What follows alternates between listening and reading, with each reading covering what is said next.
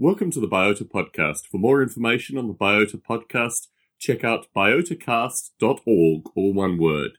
Today, I have the pleasure of chatting with a gentleman who I don't think I've spoken to for at least 5 years. It could be even longer. It could be about 7 years, unless probably we were on one of those ISIL calls together. Sometime relatively more recently than the International Society of Artificial Life Conference, A-Life Conference, that I think I attended in 2012 in Michigan. I think that's when I met you. I'm not sure if we've had a recorded conversation since then. Tim Taylor, how are you? Hello, Tom. I'm doing very well, thanks. Yes, it probably was in Michigan when I think that's the only time we've met in person. Certainly. It's been a while, but anyway, it's good to talk to you again. Yes. And it's also very good. It's great that you're doing these Biota podcasts again. I'm very glad to see that you've been able to have the time to get these started up again. Well, I think it's more the necessity. I think the field is at a point currently where there needs to be something like the Biota podcast again, if nothing more, to reach out to folks such as Anton, who are coming new to this field and just wondering what the state of it is and how they can contribute, and a variety of other questions, which I had actually, over the period of time the Biota podcast was down, I would get maybe an email every 3 months from folks, usually in some form of research science, typically, occasionally outside of that, just saying, love the podcast, what's happening now? So this is the void Right. I'm trying to fill now, and also it's a great opportunity to catch up with folks such as yourself. So. Right, great, yes. And I know you had a number of things, possible topics that we could talk about today. One thing to add to the list is this topic of Wikipedia that I know you were talking with Anton about in the last couple of podcasts. That's really spurred me into action because for a long time I've had this nagging feeling in the back of my mind that many of the artificial life related pages on Wikipedia are pretty bad. They're not comprehensive. A lot of them omit some of the important information you would expect to see there. Some of the information is either outdated or not particularly relevant. So there's certainly a need of some care and attention for these Wikipedia pages. And listening to the last couple of podcasts and the problems you've experienced with your Noble Ape pages, etc., has spurred me into action. So I'm not sure if you've seen my tweet recently. Last week at some point I tweeted that I had an idea at the upcoming A-Life conference in Newcastle in the UK this year to organise a wikithon to get people together. So in one room, the A-Life conference is a good opportunity. So there'll be lots of A-Life enthusiasts there. And to spend a few hours collectively working on improving the content of current A-Life pages, and to think about what's there, what's missing, whether there should be new pages up there, what maybe if things should be reorganized, so all of that. But it's a very new thing to me. I don't have any experience really of working with Wikipedia, and the sense in the little time I've spent looking at it, I've got the same impression as it seems like you've found in your dealings with Wikipedia. It's quite hard for an outsider to get into it. There are all these rules about what you can and can't do and what you should and shouldn't do. So what my plan is, and I'm making some progress in this, I actually had quite a few responses to the tweet I sent out last week. And a friend of mine here in Edinburgh, who's at Edinburgh University, has actually been involved in organising a wikithon related to Ada Lovelace. I think it was an Ada Lovelace Day event where they had a wikithon to work on pages of women working in science. So by all accounts, I didn't go to that, but by all accounts, it was very successful. So he's giving me some tips and also introducing me to people who are more in the inner circle, as it were, of Wikipedians. So He's introduced me to a guy, I've not met him yet, who's the Wikipedian in residence for Edinburgh University. And through him, he has given me some contact details of people in Newcastle associated with Wikipedia. So I think my feeling is that it's one of these things where it's best to start with knowing some insiders, basically, some people who know the politics and how everything works, and to take it from there.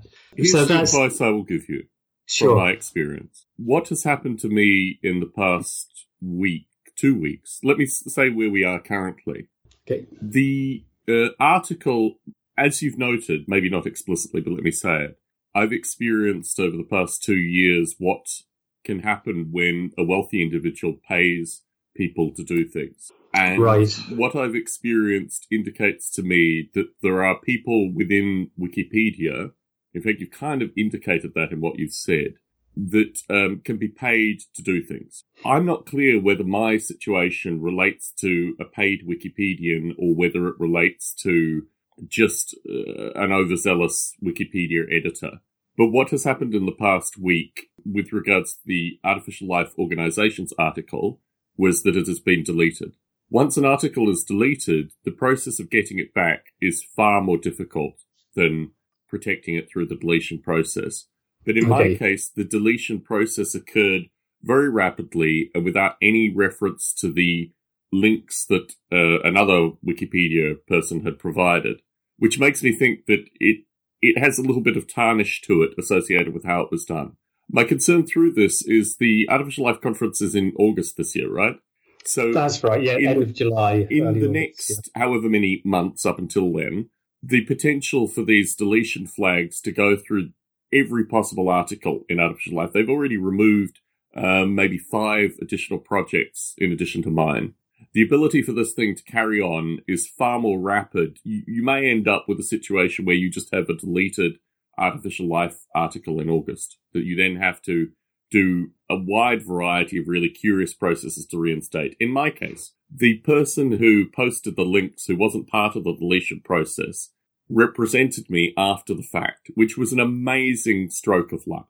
It was beyond blind luck, really, here. They have taken Tom Barbalet, which is the article that was written by listeners to this podcast many years ago. You can actually go back and listen to the audio.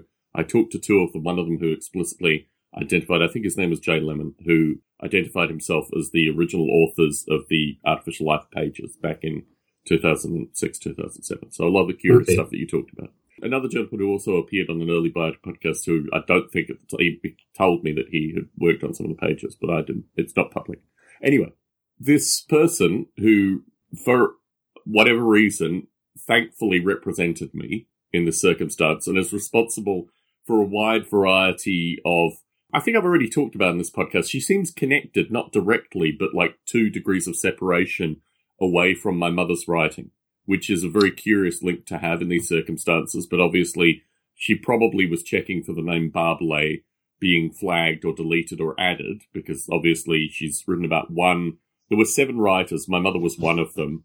She wrote, the person who assisted with stopping the situation on Wikipedia wrote one of the articles on one of the writers. So anyway, she is now acting as conservator, I think that would probably be the right term, for Tom Barbalet, my name, and the thing that was written about me, and also Noble Ape.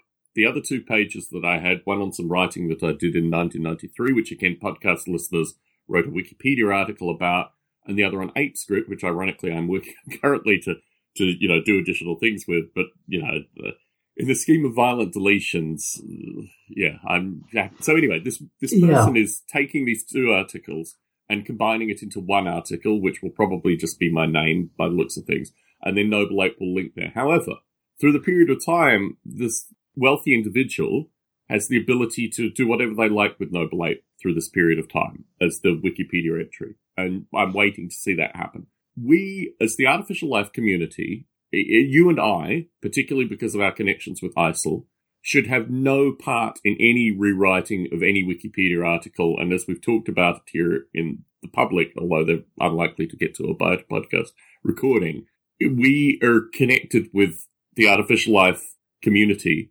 sufficient that we should have no part of any construction of articles around this. When they do a wikithon associated with Ada Lovelace and computer science articles around that, there are at least 2, if not many more degrees of separation between them and the content. Mm-hmm. Wikipedia now, if looked at critically, if you get the situation of a spotlight, I've never gone and touched any of these articles on this stuff associated with Noble Ape, what have you. It's specifically because as soon as you start doing that, then immediately deletion is the response for these people, these editors in Wikipedia. So my view is what we should do is we should train people how to use Wikipedia and how to get but not. This notion of a wikithon comes from a decade ago. These days, with regards to critical Wikipedia viewing, a wikithon is exactly the kinds of things that they can track. They're very good at tracking. Critical Wikipedia editors are very good at tracking group edits around a specific time. They go back to IP addresses. There's a wide variety of ways this kind of stuff will be flagged. What we need here is what we had historically. Listeners who listen to this thing maybe, but aren't in any way connected with ISIL, probably aren't connected with you or me or Biota or any of this other stuff, who independently think there should be a Wikipedia page here. They need to be trained in the ways of Wiki, which is, from my perspective, probably 6 months worth of stuff, including, it's got elements of both being a street gang and also curious elements of the Russian army and the kind of commissar class within the Russian army, if you read about that. It seems to be the building model of Wikipedia here. What is at stake here is the ability for people, and this I wanted to talk to you about with regards to alife.org. alife.org could be, and I would argue possibly should be, the hub for community-maintained information on artificial life to remove the need for articles on Wikipedia. The need for articles on Wikipedia currently, because when people search for this field, it's almost impossible to find any meaningful information about this field, except for the small number of references that you have on alife.org. What I think would be a better thing for your time in August would be to create a wiki on alife.org or something similar to a wiki on alife.org that the community could maintain to welcome new folk in and get them the information that they need independent of all this Wikipedia stuff. So my views have changed in the past week, having experienced what I've experienced. It's a bit like a circumstance where you have someone lobbing off limbs and then they've stopped lobbing off limbs. I love the Monty Python reference here. I feel that way. I feel we've already lost limbs here. We're already in a situation where we've sustained damage that will take time to recover from. And if we, in the next 4 months, now this could be, as I mentioned earlier, a paid-for person who is being directed to do specific damage towards me, and unfortunately, artificial life organizations and whatever comes after that might relate to that. I don't know. I've experienced enough stuff over the past 2 years to say that that is a good possibility.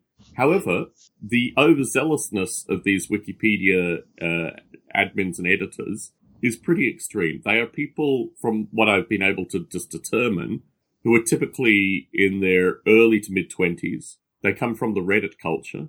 They have an overwhelming view that, and this is the real problem with our community, we need to be getting articles in the New York Times if we want to maintain ourselves on Wikipedia. They have the overwhelming view that these kind of media articles, the New York Times, The Guardian probably, these kind of places, which I had with regards to my work, I need to add as well. They just didn't look at these links when they did the deletion. Okay. These are the kinds of things that will maintain the field of artificial life on Wikipedia. The notion of truth and fact, as I was taught in my second year of philosophy, these 20-something folk, not disparaging people in their 20s, but I'm just saying these are people that come through the Reddit culture. They don't have a sense of what truth and fact means in any philosophical sense, and they will put more weighting on a New York Times article and these kind of things than they will do with any internally generated or even academically referenced papers. So my deletion specifically related to the fact that they didn't click on a couple, well, more than that perhaps, but I had a couple of links that were actually in broader, popular, writing, media writing.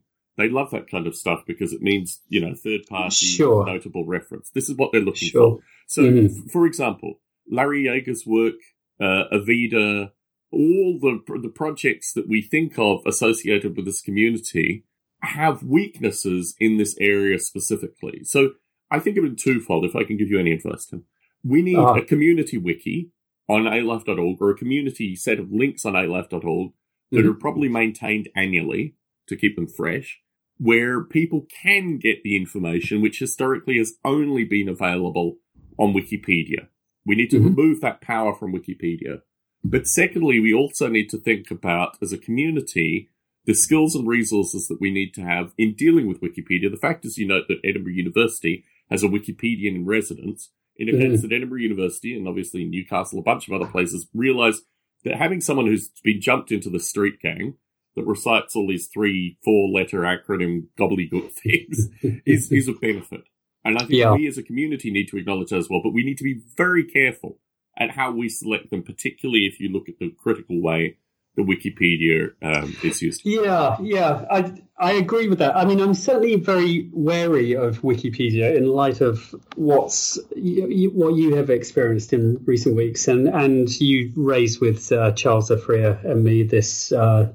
The Artificial Life Organizations page was flagged for deletion, and I was amazed that the next day it had actually been deleted. How quickly that happened. So I guess I've got two responses to what you've said. One is I absolutely agree that ISOL should have a lot more introductory level information about artificial life available and curated by themselves, hosted on their own servers, and not subject to the whim of some anonymous Wikipedia editor who may decide to delete it at any point. In fact, we're actually moving in that direction. One of the problems with the current alife.org website is that it was written by me in 2012, because the website before then was very bare bones, just a few links to the boards, the articles of association.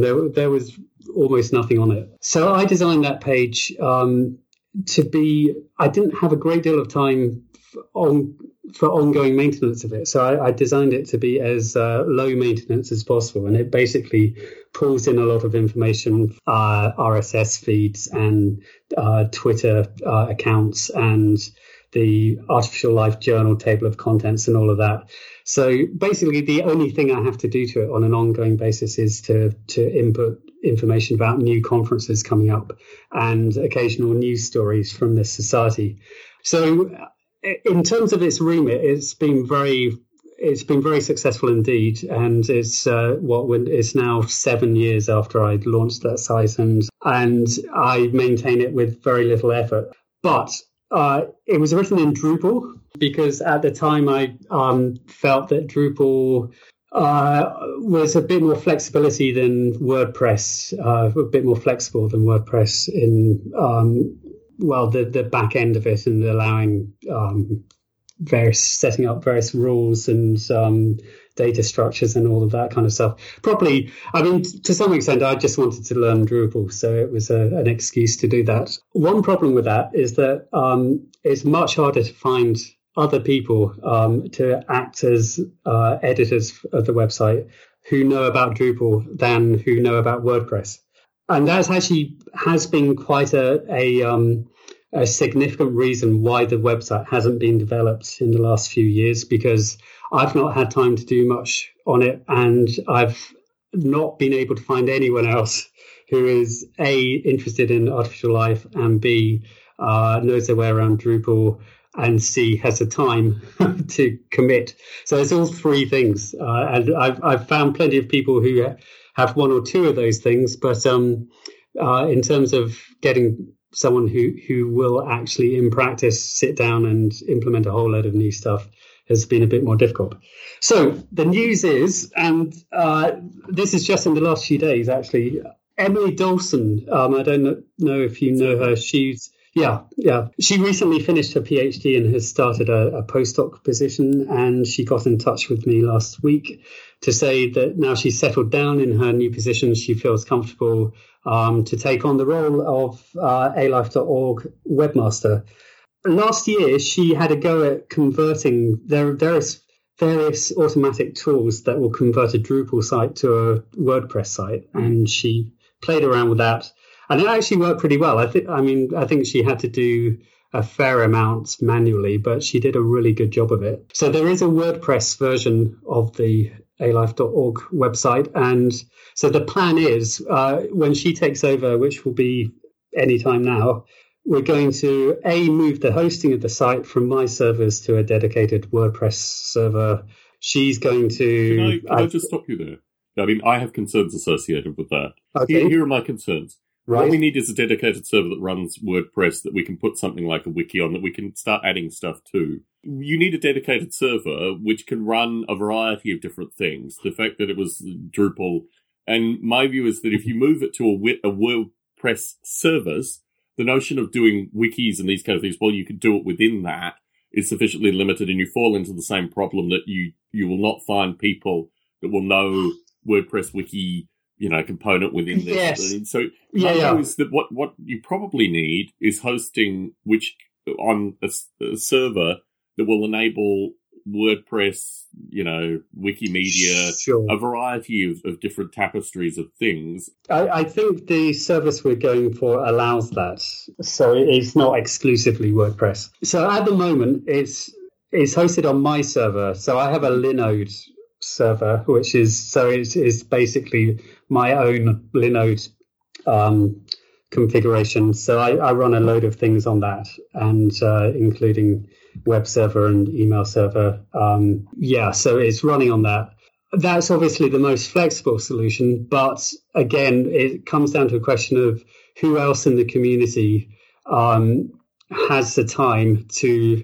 It's a balance between having something that's quick and doesn't take much maintenance and having full flexibility. Let me ask you a question that I wanted to ask anyway through this conversation. When I met Anton yesterday, I went up to Berkeley, although the weather was horrible. It was wonderful to meet Anton. We spent about 2 hours, maybe 2.5 hours together just talking about a variety of topics. Okay. One of the questions he raised is there are 2 artificial life conferences. There's as you know, because you maintain the conference information on alife.org.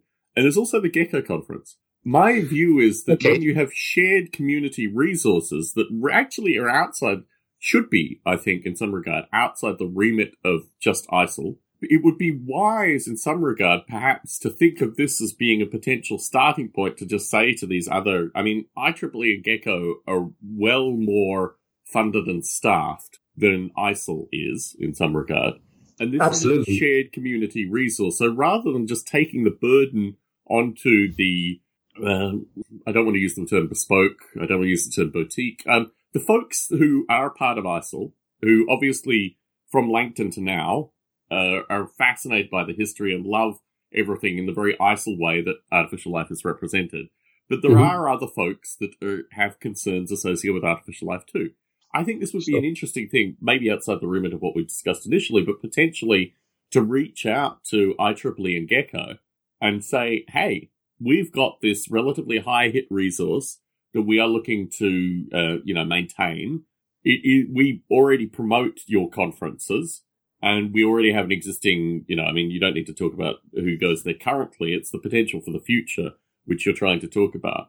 And I think rather than working on none of us have any money, none of us have any time, none of us, although we're all passionate about artificial life, we've got this burden that we need to kind of pass on almost in secret to others. We probably should open this thing up, right? We should enable it for a resource where ISIL obviously has a component, ownership or administrative discussion, but in terms of people and money, poor, versus IEEE and Gecko that should have an interest in this resource being really up to snuff as well and have different parts of the puzzle.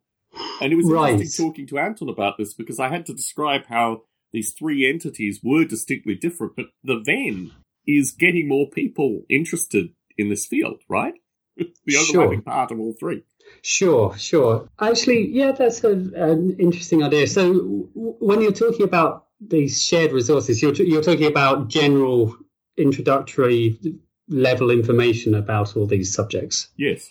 Yes, yeah. You promote their stuff, and you've currently promoted their stuff just for nothing. Yes, and now you're saying to them, hey, I'm promoting your stuff, and this could be a central repository, and we have, a few people that are willing to help out, but in terms of resources that you guys have that we don't necessarily have, they have the resources, right? Yeah.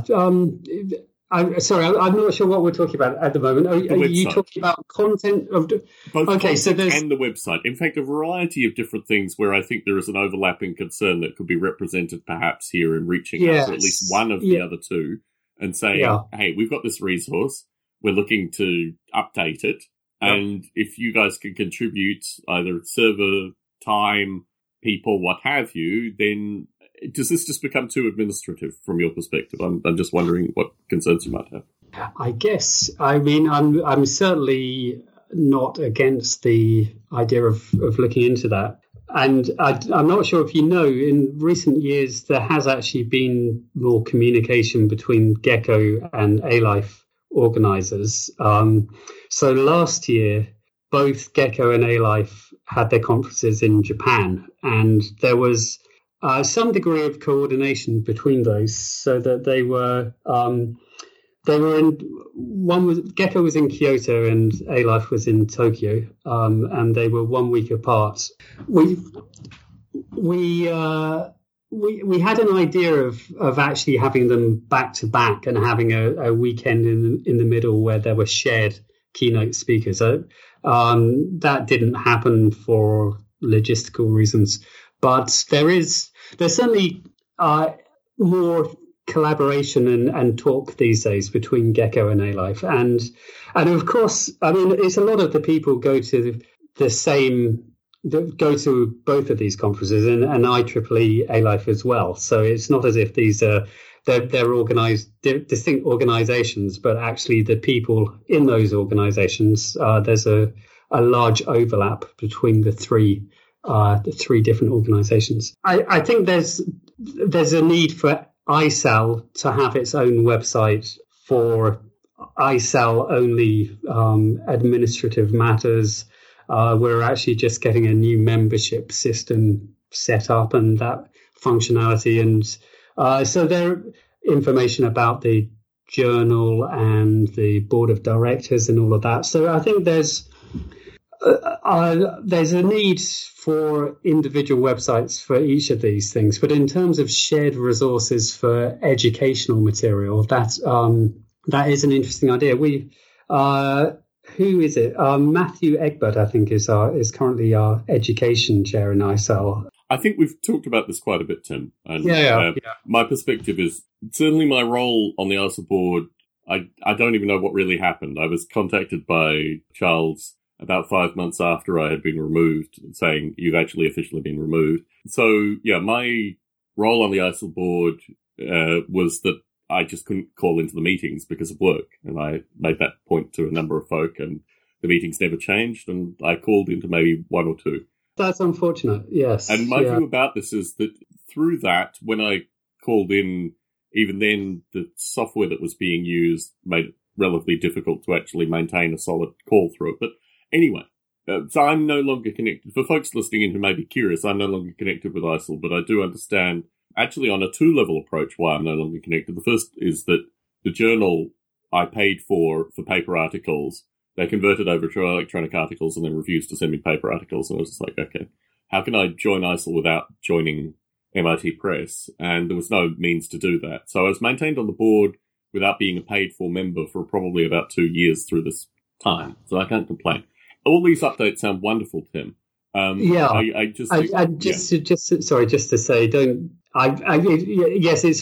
it was unfortunate. The timings of the calls didn't work out for you.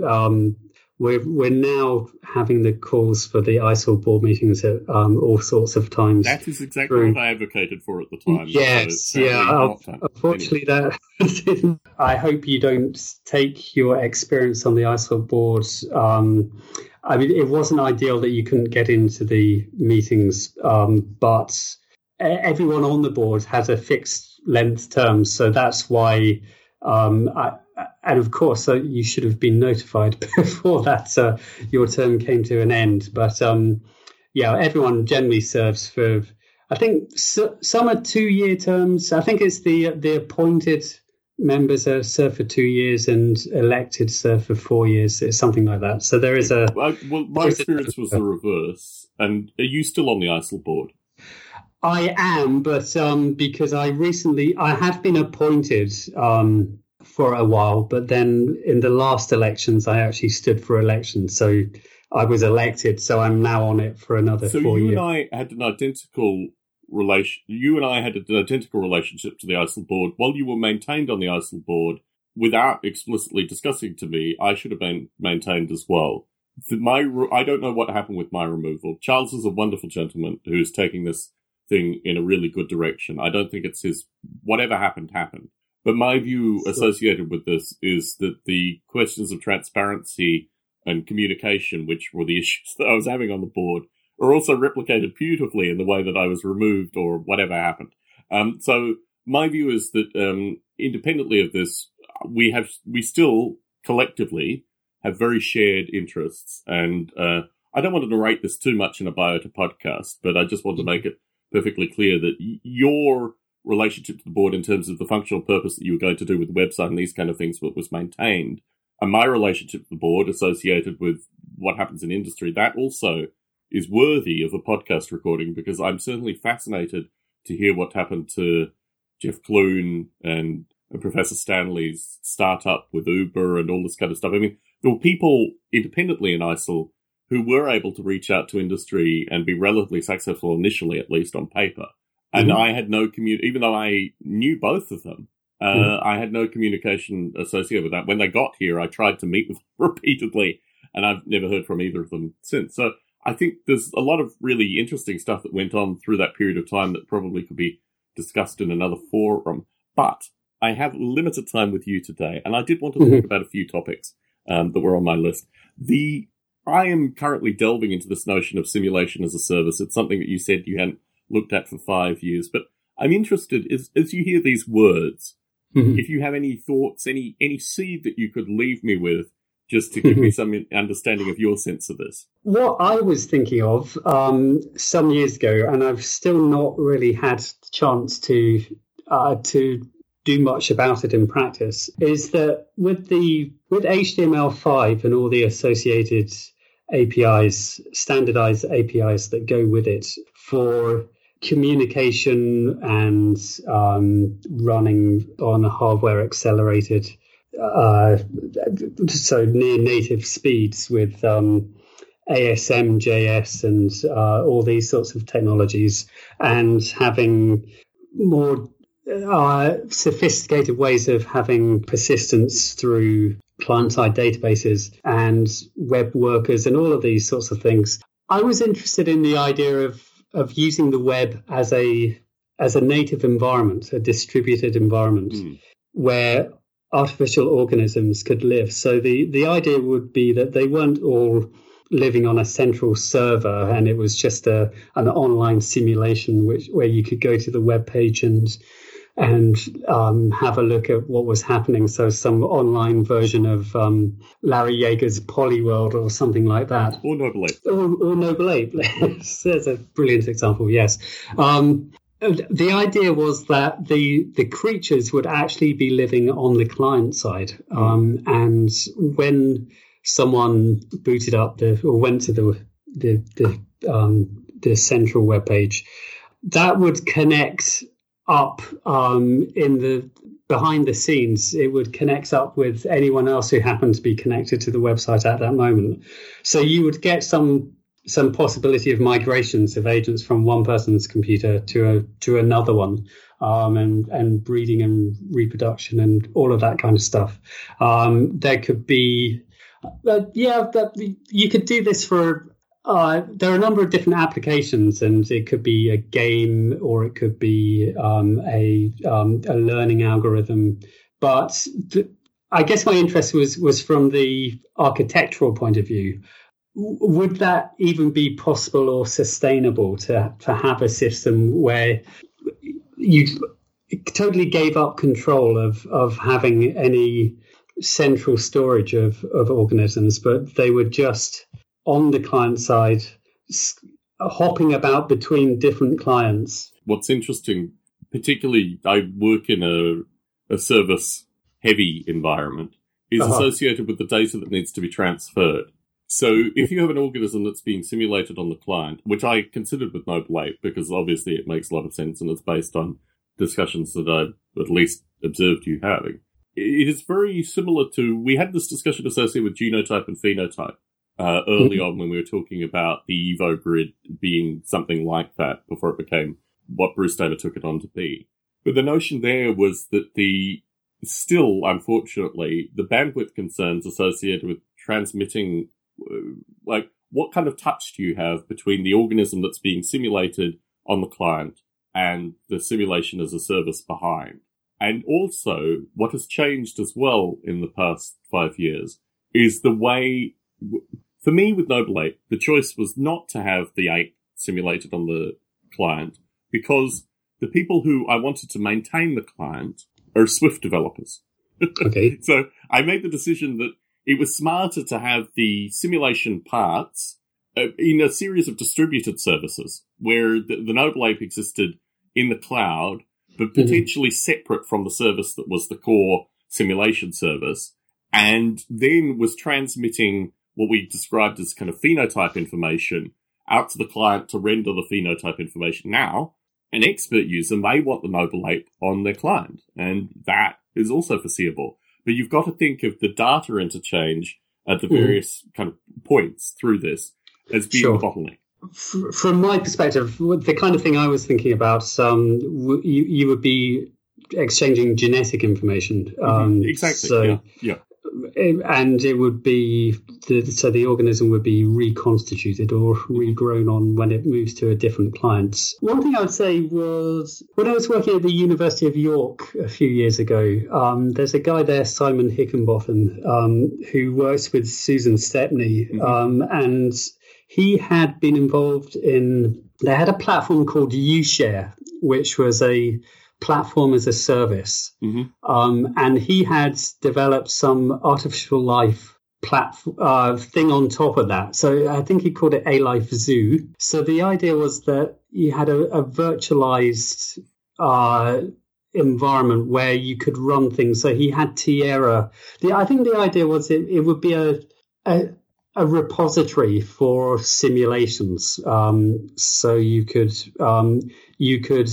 store and also run all sorts of A-Life related simulations on this platform as a service, and set up experiments and download data. I don't know what really came out of that. He did publish a few papers on it, which I can send you the details. But I have a feeling it's not even working anymore. I'm not sure. This is the reason that I'm perhaps somewhat naively, but at least minimizing the dependencies on new favorite languages in making a very thin client in Swift. Also maintaining an Objective-C client, also maintaining a Java client. Also on the simulation, the server side, the breaking up of the server side, maintaining it in at least 2 different languages as well. The notion of an artificial life simulation as being something which is organically maintained over time always returns to these kind of little things associated with, like, is it represented in one language or another language, or how stable is this, what changes need to be made, which is really the only reason Noble Ape is still here is that there's been some obsessed nut who's basically rewritten it in whatever new flavor of whatever has come out. And I think that increasingly going forwards is not sustainable, particularly as one encounters, Wikipedia hits and wealthy comedians.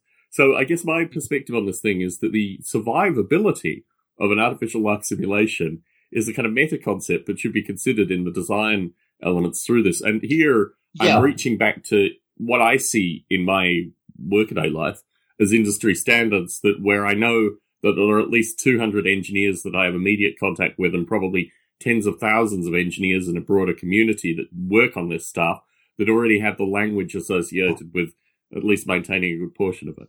Yeah, I totally agree with that.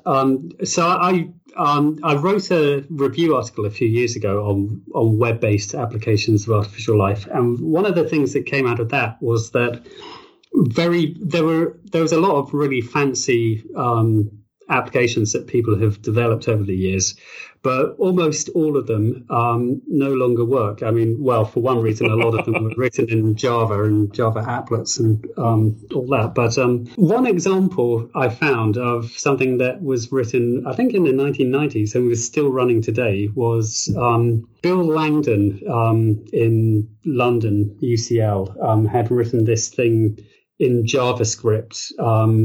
I think it was, yes, just using basic web technologies, cookies, and it was generating snowflakes, so fractal snowflakes, and generating them as PNG files, and so very simple. But that thing was still running 20 years later, or something like that, and because it used just very basic standard web technology.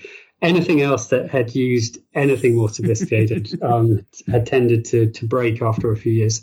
So I was really interested with your conversation with Anton about languages and, JavaScript. I think, was it Anton was saying his experiences of using JavaScript to write anything complicated. And I have...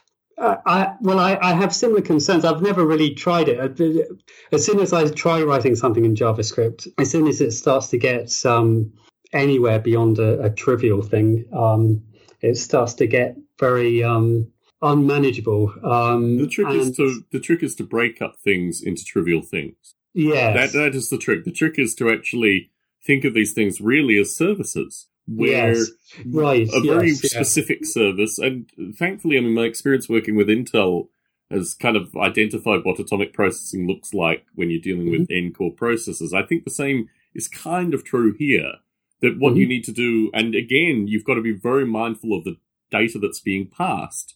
You can't have, that's another thing that'll slow you down, is you can't have a lot of data being passed through these. So you then have, it changes the field quite dramatically. I remember 4 years ago when I saw a functional programming paper come in to one of the A-Life conferences, I thought this is exactly the conversation that needs to be had at this point, because this talks about how you actively distribute this kind of stuff. Unfortunately, the paper was squashed by the other reviewers, but this kind of conversation translates artificial life from being something that was interesting in the 1980s to being something which is contemporarily very interesting as well, because it's dealing with exactly the problems that every major company here in the greater San Francisco Bay Area has partially already solved. So there's already an amazing body of work outside of the field that actually addresses a lot of this, particularly at how you cut up, processes and data and this kind of stuff to make them efficient over distributed environments. And I think that is a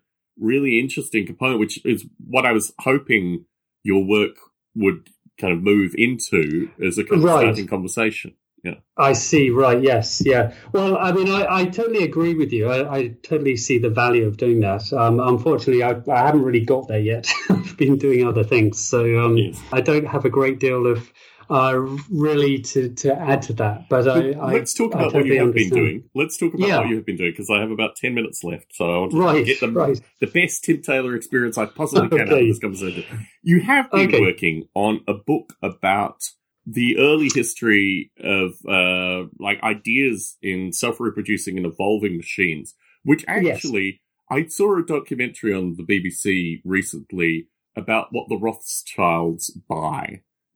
Absolutely uber rich individuals that, whether you believe it or not, might have controlled the world for large periods of time in recent history.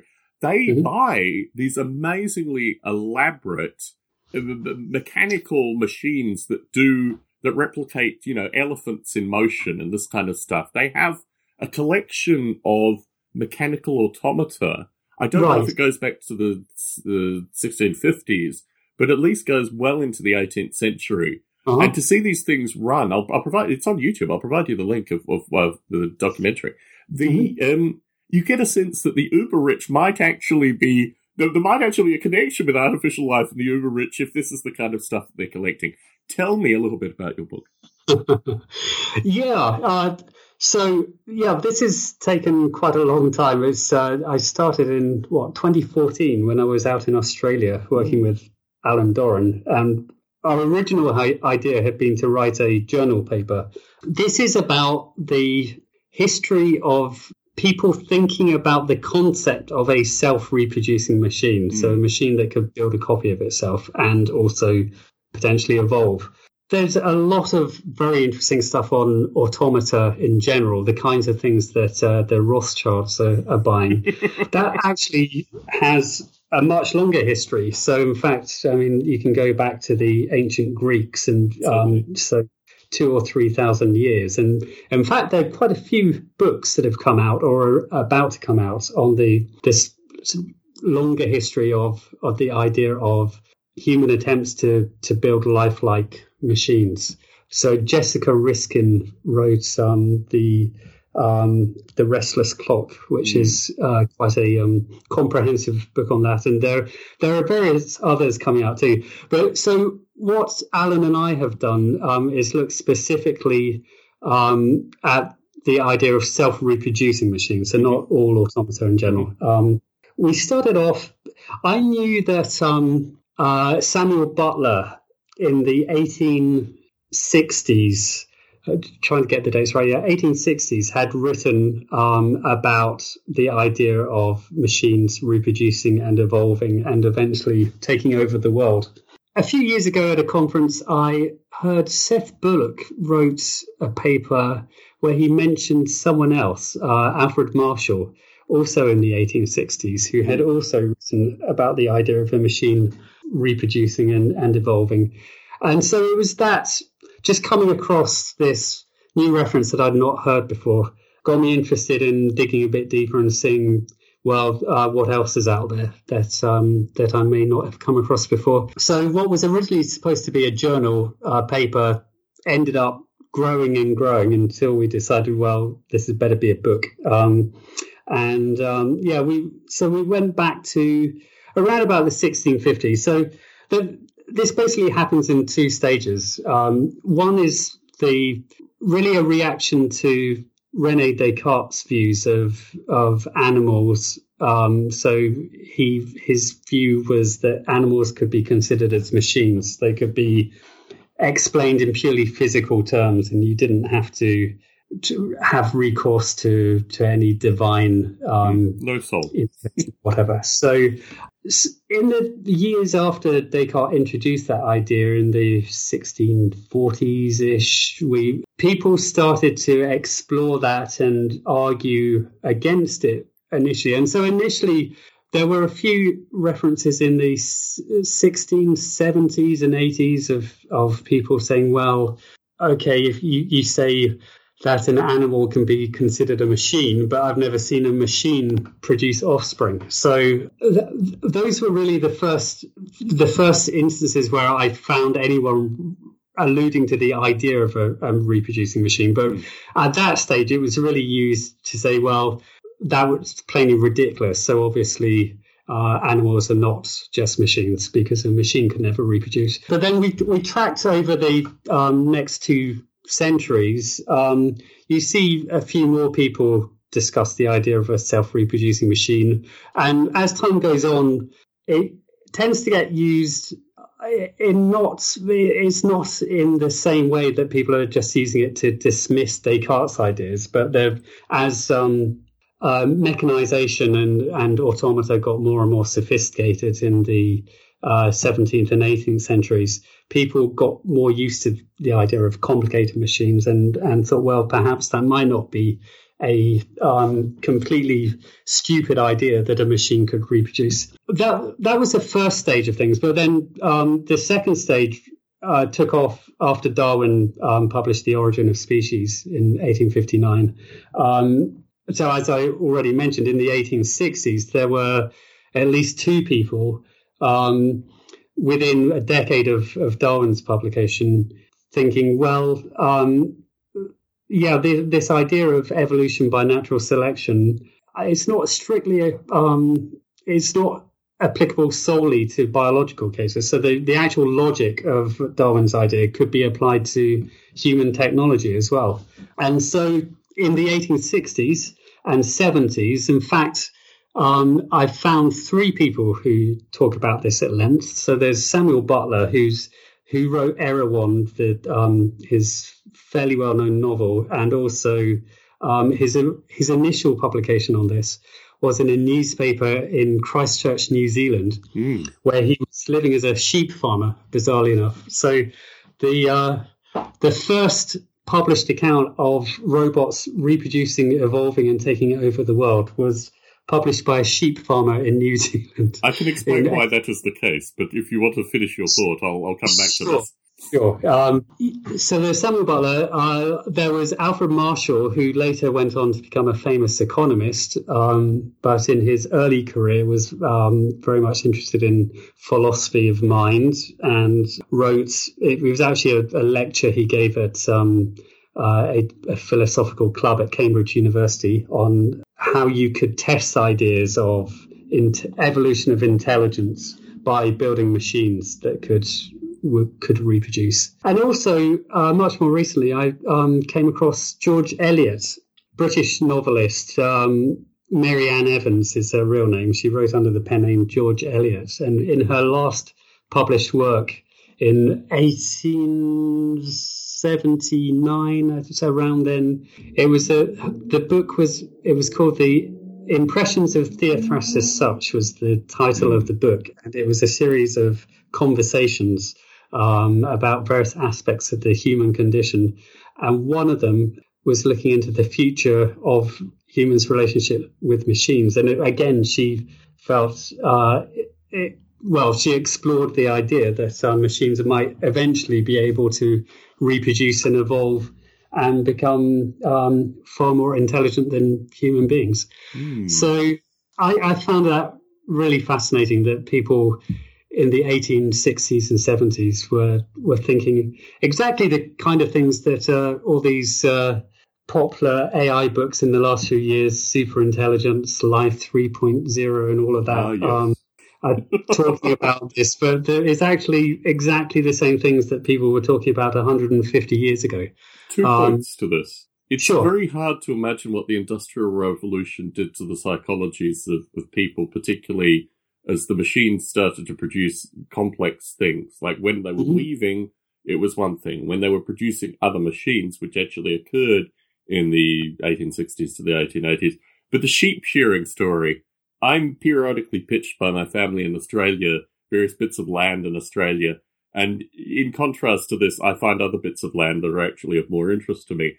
One of these was a functioning, sheep and shearing environment, which looks absolutely idyllic. It's just beautiful countryside, very similar to New Zealand, having been to New Zealand as well. What happened at the time that the gentleman wrote the article was that mechanical sheep shearing finally arrived. Now, this isn't an automata that picks up the sheep and shears it. This is just a huge lumbering machine that operates automatic shears. If you'd never seen anything like that, it would completely blow your mind. Because this is taking something, the art of shearing a sheep is actually remarkably difficult. It takes a certain amount of experience, otherwise you just cut up the sheep. They end up getting covered in tar, as they did historically. And it is you've got a moving object that you're trying to get something off with a relatively close cut, which historically had been done mechanically with just literally a spring and two blades that they would move over the sheep. Once this machine came in, which is large, noisy, but also greatly simplifies that part of the process, the movement from prior to this machine arriving to this machine arriving, in obviously a bunch of thinking humans that are used to dealing with, bucking sheep that they have to shear, you could tell how that becomes part of the public consciousness in a really strong way. So when you told me, it was just this guy, it was, you've got to imagine the deltas between prior to the automatic sheep shearing turning up, or the automatic shears at least, to when the automatic shears arrive, with the view that their entire livelihoods were based on their ability to deal, and it was a moving job. It was a job for a few months of the year where they could make a reasonable living actually traveling shearing sheep. And once this mechanical thing came in, it completely changed their relationship with their job, but also absolutely foretold that in the future, maybe some robot arms would come and spin it like a ear of corn and just shear the sheep in the future. The notion that their jobs would be taken away relatively, although it seems ludicrous now to describe it, the delta between having to manually move the shears to having an automated machine that moved the shears for you to the sheep being sheared by a machine, these things seem relatively close together as you go from, the first iteration of just manual shears to the automatic shears. So a little bit of Australian, New Zealand knowledge. Absolutely. And I said that this second phase was due to Darwin. Of course, it's due to more than that. And it's really due to the confluence of Darwin's ideas of evolution on top of the climax of the Industrial Revolution. Yes. So, yes, in fact, I do write about that in the book. I should have said that, but you picked that up anyway. Absolutely. This came at a time when people were seeing machines progressively getting more and more complicated, able to do more and more stuff that had never been done by a machine before. And so even before Darwin, I actually have a quote in the book from Benjamin Disraeli, who was British Prime Minister at one point, yes, but also a novelist. And he wrote a book in the 1840s where there's a really nice passage in it where it's set in the Industrial Revolution landscape of Manchester. And the narrator is asking, if I can remember, it's something like, why should one say that the machine does not live? It breathes, it moves, and has it not a voice? And yet the mystery of mysteries is to view machines making machines, a spectacle that fills the mind with curious and even awful speculation. So that was Benjamin Disraeli in the 1840s. Yes. Yes. Yeah. So I'm just fascinated by this this idea that all these things that we think are very modern concerns in the last 10 years about super intelligent AGI and all that. People were actually thinking about it 170 years ago. So yeah, fascinating stuff. Tim, it has been a real pleasure to have the chance to chat today. Let us stay in contact. Let's come back into the discussion, particularly as progress is made with various ISIL-related things, because I think, one of the things that I've missed about not doing this podcast is the opportunity to talk with people such as yourself. So thank you very much for the chance to chat today. It's been a pleasure. Thanks very much, Tom.